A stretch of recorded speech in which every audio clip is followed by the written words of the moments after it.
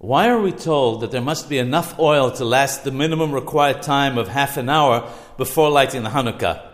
Razal, our rabbis of blessed memory, tell us that one who performs a muswa, commandment, but does not complete it, is reduced in importance. As it says about Yehuda, وَيَرِدْ Yehuda me'ef ehau, and Judah went down from his brothers. Rashi explains that this means he was removed from his position of leadership because he was the one who started saving Yosef as-Sadiq, Joseph, alav shalom, when he told his brothers, why should we kill him, but did not finish the act.